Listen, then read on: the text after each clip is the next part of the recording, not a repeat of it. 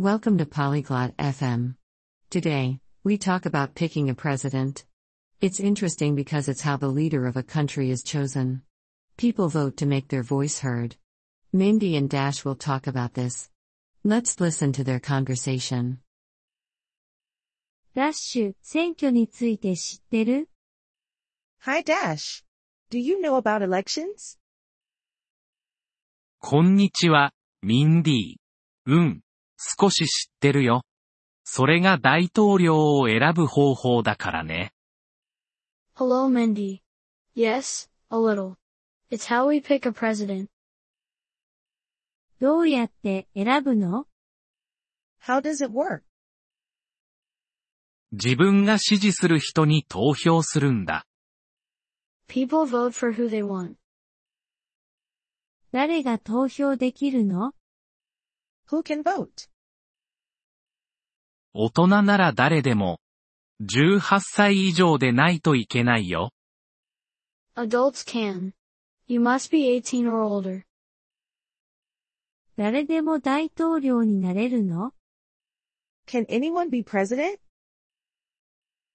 誰でもってわけじゃない。その国で生まれた人でないといけないんだ。Not anyone. You must be born in the country. 他には？ What else? 35歳以上であることも必要だよ。You need to be 35 years old, too. へえ、わかった。どうやって投票するの？ Oh, I see. And how do we vote?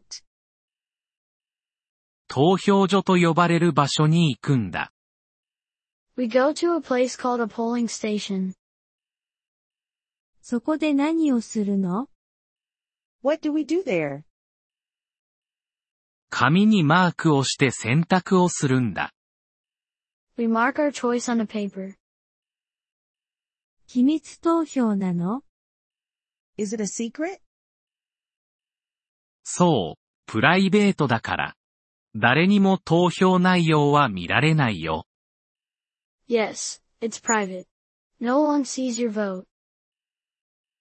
投票した後はどうなるの？ What happens after we vote? すべての投票が集計されるんだ。They count all the votes. それで？ And then? 一番多くの票を得た人が勝者になる。The person with the most votes wins.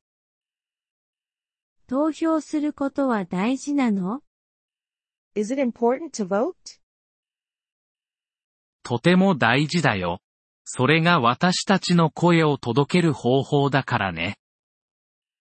Very important. It's how we make our voice heard.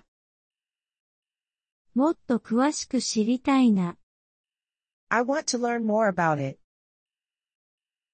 一緒に選挙についての本を読もうよ。Let's read a book about elections together. いい考えだね、ダッシュ。ありがとう。Great idea, Dash. Thank you. どういたしまして、ミンディ。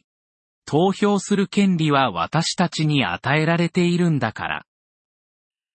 You're welcome, Mindy. Voting is our right. Thank you for listening to this episode of the Polyglot FM podcast. We truly appreciate your support.